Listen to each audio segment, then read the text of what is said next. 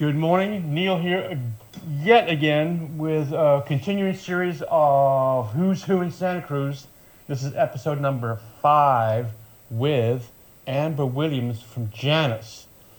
So, can you just describe right now what Janus, because I want to say something, but can you just tell people what Janus is all about? Thank you, Neil, for having me, Of course, by the way. Of course. Janus is a substance use disorder treatment center that has been operating in Santa Cruz since 1976. Right. And was found, I knew it's been here a long time. Yeah, about 48 years. And was founded by a gentleman by the name of Dr. Robert O'Brien, a physician, who wanted to help a family member. Right. For alcoholism at the time, 48 years ago. So does every town have one of these, or does every city have one of these, or are we lucky to have Janus? I think that not every town and city has one of these. I think the unique thing that Janus brings to our community here in Santa Cruz is we have everything in the continuum of care. Yeah. From high-risk withdrawal management, someone needing help to come get detox for using fentanyl, all the way to someone getting their first time DUI and needing to do a DUI class. Okay. So everything in the spectrum or continuum of care, we call it, from a DUI class for a first offender or a wet and reckless 3-month class, or needing intensive outpatient treatment for methamphetamine, medication-assisted treatment, so if they need buprenorphine. Check this thing works. Yeah, go ahead. We do everything in the continuum. Yeah.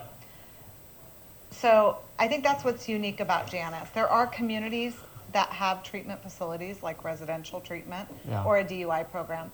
But to have it all in one organization is what's unique. She's getting refreshments here, ladies and gentlemen. I know, gentlemen. isn't it amazing? She's getting refreshed. This is Christine. She's amazing. She's my executive assistant. Amazing. I'm going to call you AC for short. Amazing Christine. Yes, she's awesome. I'm going to call you AC. She takes good care of me. And really, it's about the people. You know, what's that? That is a pumpkin. That looks like breakfast, lunch, and dinner. No, that's a venti pumpkin cream cold brew. Damn. I get half sweet because it's less calories. But, yeah, I mean, it really takes people like Christine, like the staff here, to make this thing go. And people that have passion and drive to work in nonprofit healthcare and to be on the forefront of trying to help individuals in our community and reduce stigma. I mean, we know stigma's huge. Right. I have a story. Yeah. I'll tell it. You ready? Yes, yeah. So I'm thinking how long ago it was. Probably 30 years ago, I got a DUI, right? And here I am. I got to be told I got to come to jail. I think the judge goes, okay, you got to pay this, and you're going to go to Janus. So I came here, and I'm like a cocky kid, cocky. Mm-hmm. Well, what the fuck am I doing here? You know what I mean? Yeah. Like, I have no business being here, blah, blah, blah, blah, blah. I'm not one of them. I'm not one of those. And I just looked at the one of the classroom areas. I'm like, I was in that room. I just walked up the stairs and go, I remember that. And to this day, her name is Tracy Van Hoyt. Do you know her? I do know her.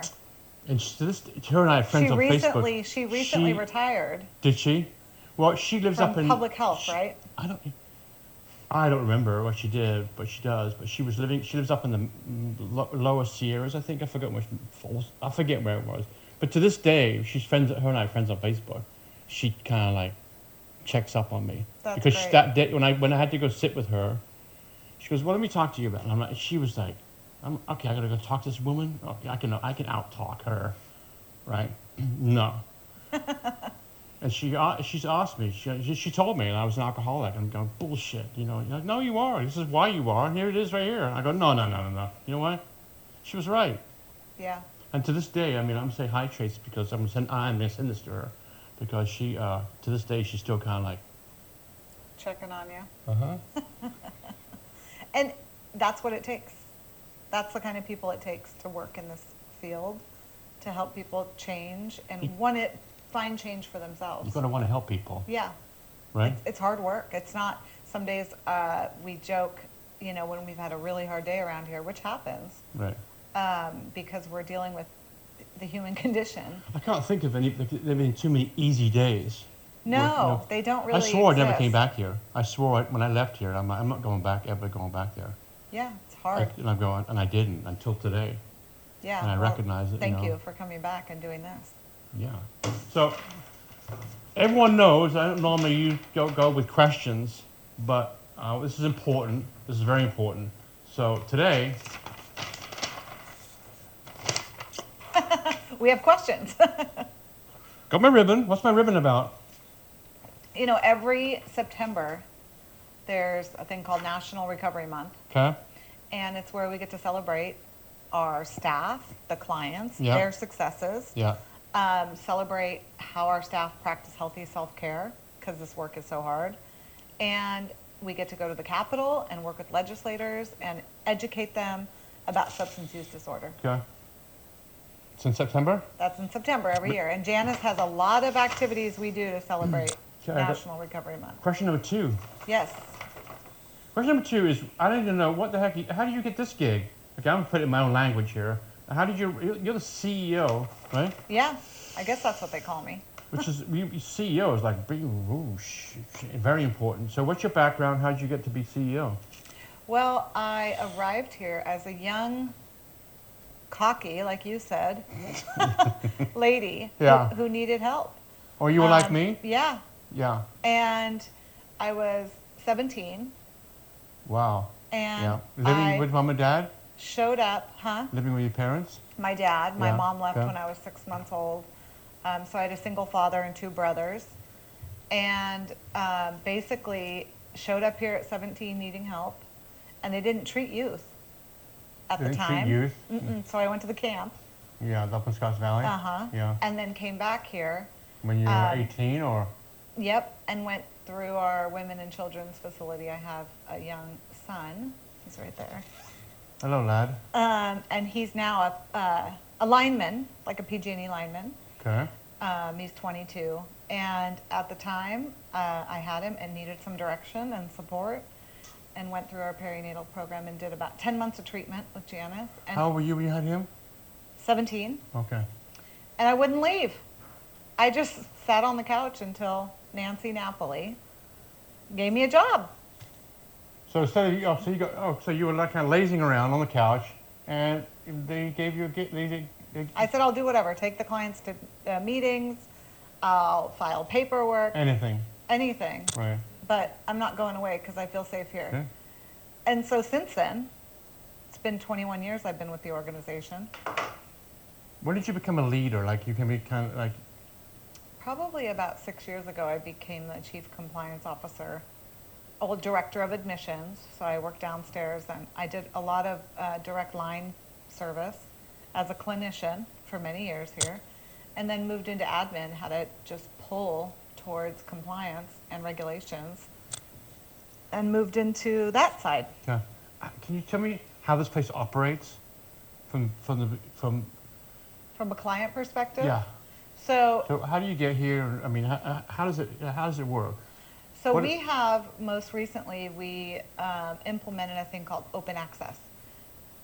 I wanted us to act like an urgent care.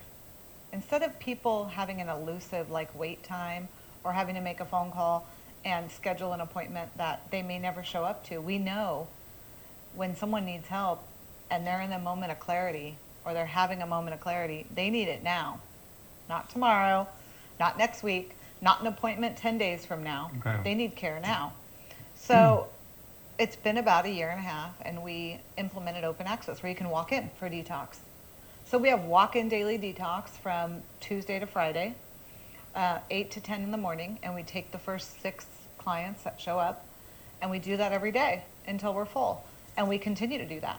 So we know that we can't meet the need now that the community has, but we're growing and expanding so that we can continue to meet the It's need. better than nothing, right? It's You can't- way you can't- better than nothing. You can't house everybody, but you can't treat everybody, but it's better than nothing. Well, and I think it's better than having an appointment that, we had a 50, Well, we do that. 60% no-show rate. Well, we do that. When I call my doctor and I call to get my, what do you call it, skin check. I was like, well, you can come in February. Yeah.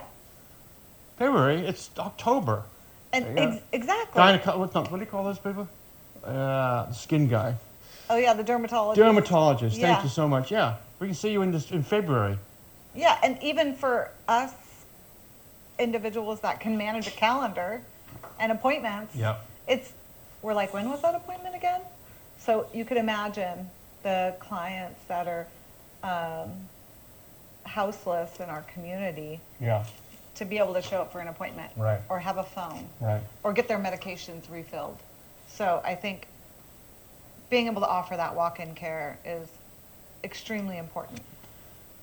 Question number 5, we've down to. She's got a lot of questions. Question number 5. We talked about this a bit before the show started. New projects you can expect to see from Janice is the Sobering Center downtown, right? We're really excited about it, in partnership with the sheriff. Right, excuse me. He rebuilt that building there. It burned down a few years ago, and then prior to that, during the pandemic, we closed the Sobering Center, and now we get to bring it back. The sheriff put a beautiful new building there for us. Yeah. I'm extremely grateful for that. And so in partnership with the Paid sheriff, paid for by the state. paid for by the county, I Okay, believe. all right. And the sheriff's office, you know, that has been one of Jim's biggest Hurdles. We call it a hurdle. a hurdle, and just one of the things he values the most in the community is getting our officers back on the street to do the community policing that they should be doing. Right. And dealing with substance use disorders and sitting at the jail waiting to book someone for a drunk in public or under the influence in our community. Why? When you can drop them off for us and we can get them the help they need, Right. connect them with services. So the Sobering Center is coming to a theater near Santa Cruz, Okay. January 2nd. So the people that go there, or the people that come here, do you find it's the same people come through here, or is it a variety of people that come here? I think if we look at it, there's a variety of people. Okay. When we used to just have this appointment-based system, Yeah. it was the same people coming through. But now, since we've opened it up a lot, you know, we know 1 in 5 individuals struggle from some substance use disorder. That is a huge amount Yeah. of the population. Right. We know that overdose, which we now should be calling poisonings, because our children aren't intending to take fentanyl and die, Right. but they are. Yeah. So it's a poisoning. Has tripled in numbers. So Locally or locally, nationally, Okay. all over the country, the numbers are That's skyrocketing. scary stuff. That's scary. And it's hitting our children. You know, there's no in high school we go out, go to a party, go have fun. You can't even take something now without the Right. risk of dying. Right. So our I youth. interviewed a gal. I can't think of her name. She lost her kid. He was a surfer. Yeah, took the wrong thing. Mm-hmm. Is it? Yeah, it's really disheartening right now. And so That sounds like something that you can't even fix that. no, we can scratch the surface. Right. And do, you know, prevention. There's great organizations in the community that do prevention work in the high schools. Yeah, but you still. Yeah, right. Yeah, so they get to do some of that early work. We do the high risk side of that work. Right. We do some prevention, but it's mainly DUI program and on residential withdrawal management care. So going back to the sobering center real quick, Yeah. just finish that. How many people how many people does that hold? There's 10 beds. Okay.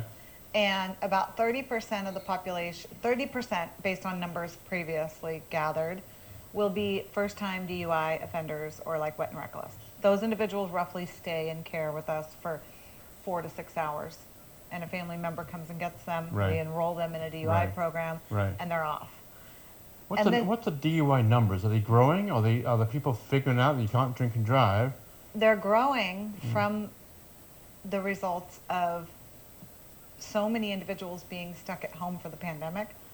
Yeah. We know that suicide rates are growing. Yeah. DUI is growing. Right. Use of substances is growing. Right. So mental health issues, depression, anxiety Right. is growing.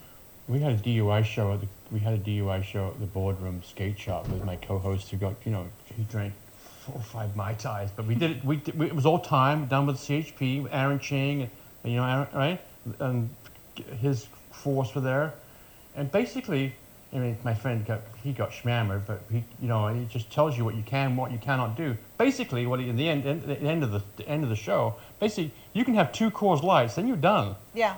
You can't have anything else. That's about all you can have. Yeah. Right.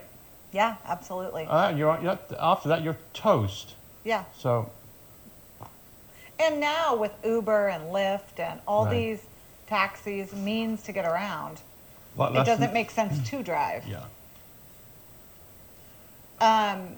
Yeah, so the sobering center, about 70% will be drunken publics and under the influence, and some walk-ins. Interesting question here. What difference is Janice from other addiction treatment centers? Are there other addiction treatment centers in town? There are. There's Encompass Community Services. Yeah. They have residential DUI outpatient, and they do some mental health work as well. Okay. And then there's Sobriety Works, which is an outpatient treatment center. All useful. All great services. I think if we're really good here in Santa Cruz, we're small enough that we can collaborate with each other. Do you guys collaborate? A lot. Okay. The future of addiction treatment future of addiction treatment. I mean, this whole thing with poisoning. How do you even tackle that? How do you...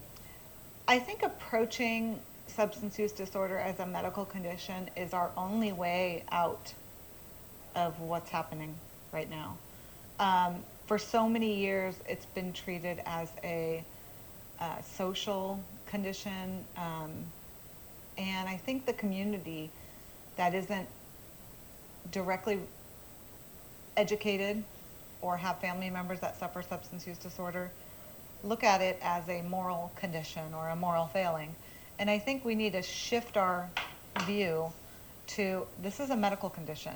It is in the DSM-5, the Diagnostic Statistical Manual of Conditions, and it needs to be treated on that platform, on a medical platform. Okay. Yes, there's social interventions that are done, 12-step meetings, who's your friend group, how are you staying connected, going to therapy. Those are all social interventions that we use too, but also looking at it from a medical standpoint, that there's medications out there to help support you, that there's getting the medical community on board with seeing it that way will help individuals get help earlier because it reduces stigma. Yeah. We know our clients are already suffering and have their own self-doubt and judgment about care. Yeah.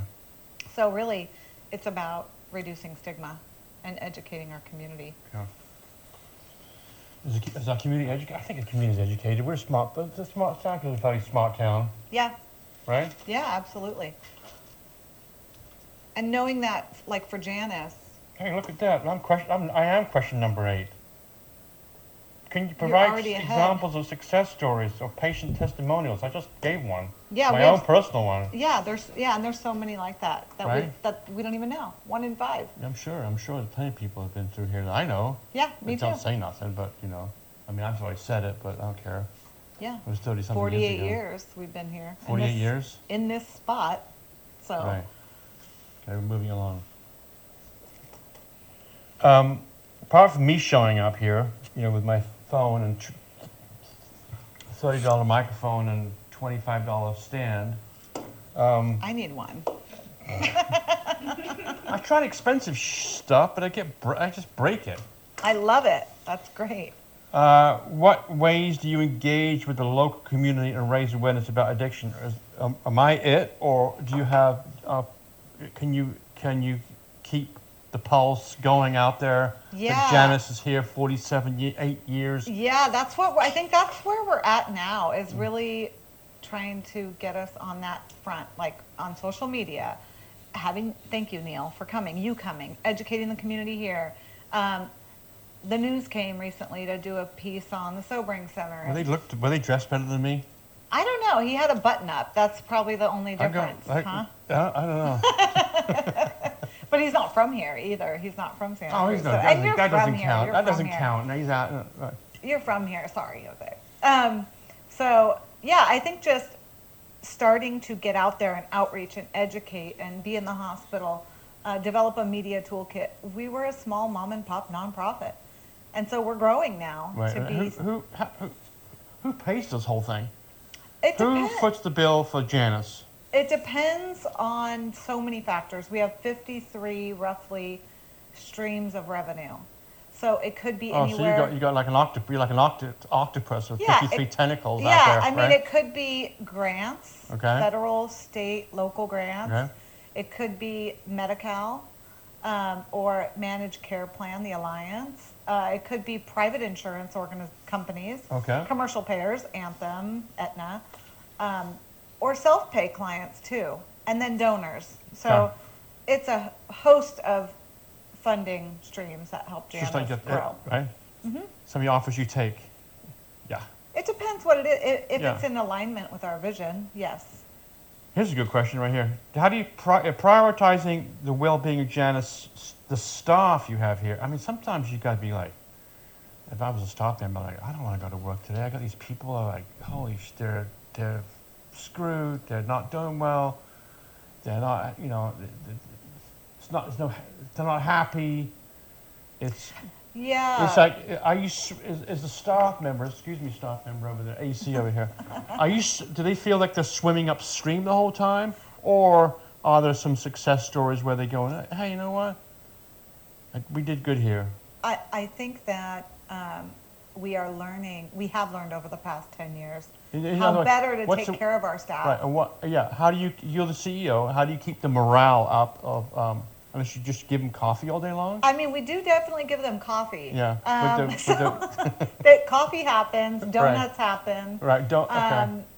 We do food like downstairs, I think. Do you have those custard-filled ones, those donuts, the custard-filled ones? I'm sure they get them, but they bring boxes of donuts, leave them in the Where are they at? staff lounge downstairs. I think I might have to go in there for. I think shout out to Nate, our kitchen manager, who did. I think there's eggs and bacon down there right now to feed the staff. All right. So how do you keep the morale up? Well, I mean, we provide them therapy. Yeah. We have therapy's not much fun either. No, but at least they can address what they're seeing in their day-to-day work here, because it's so challenging and it's hard because you can't talk about it because of confidentiality.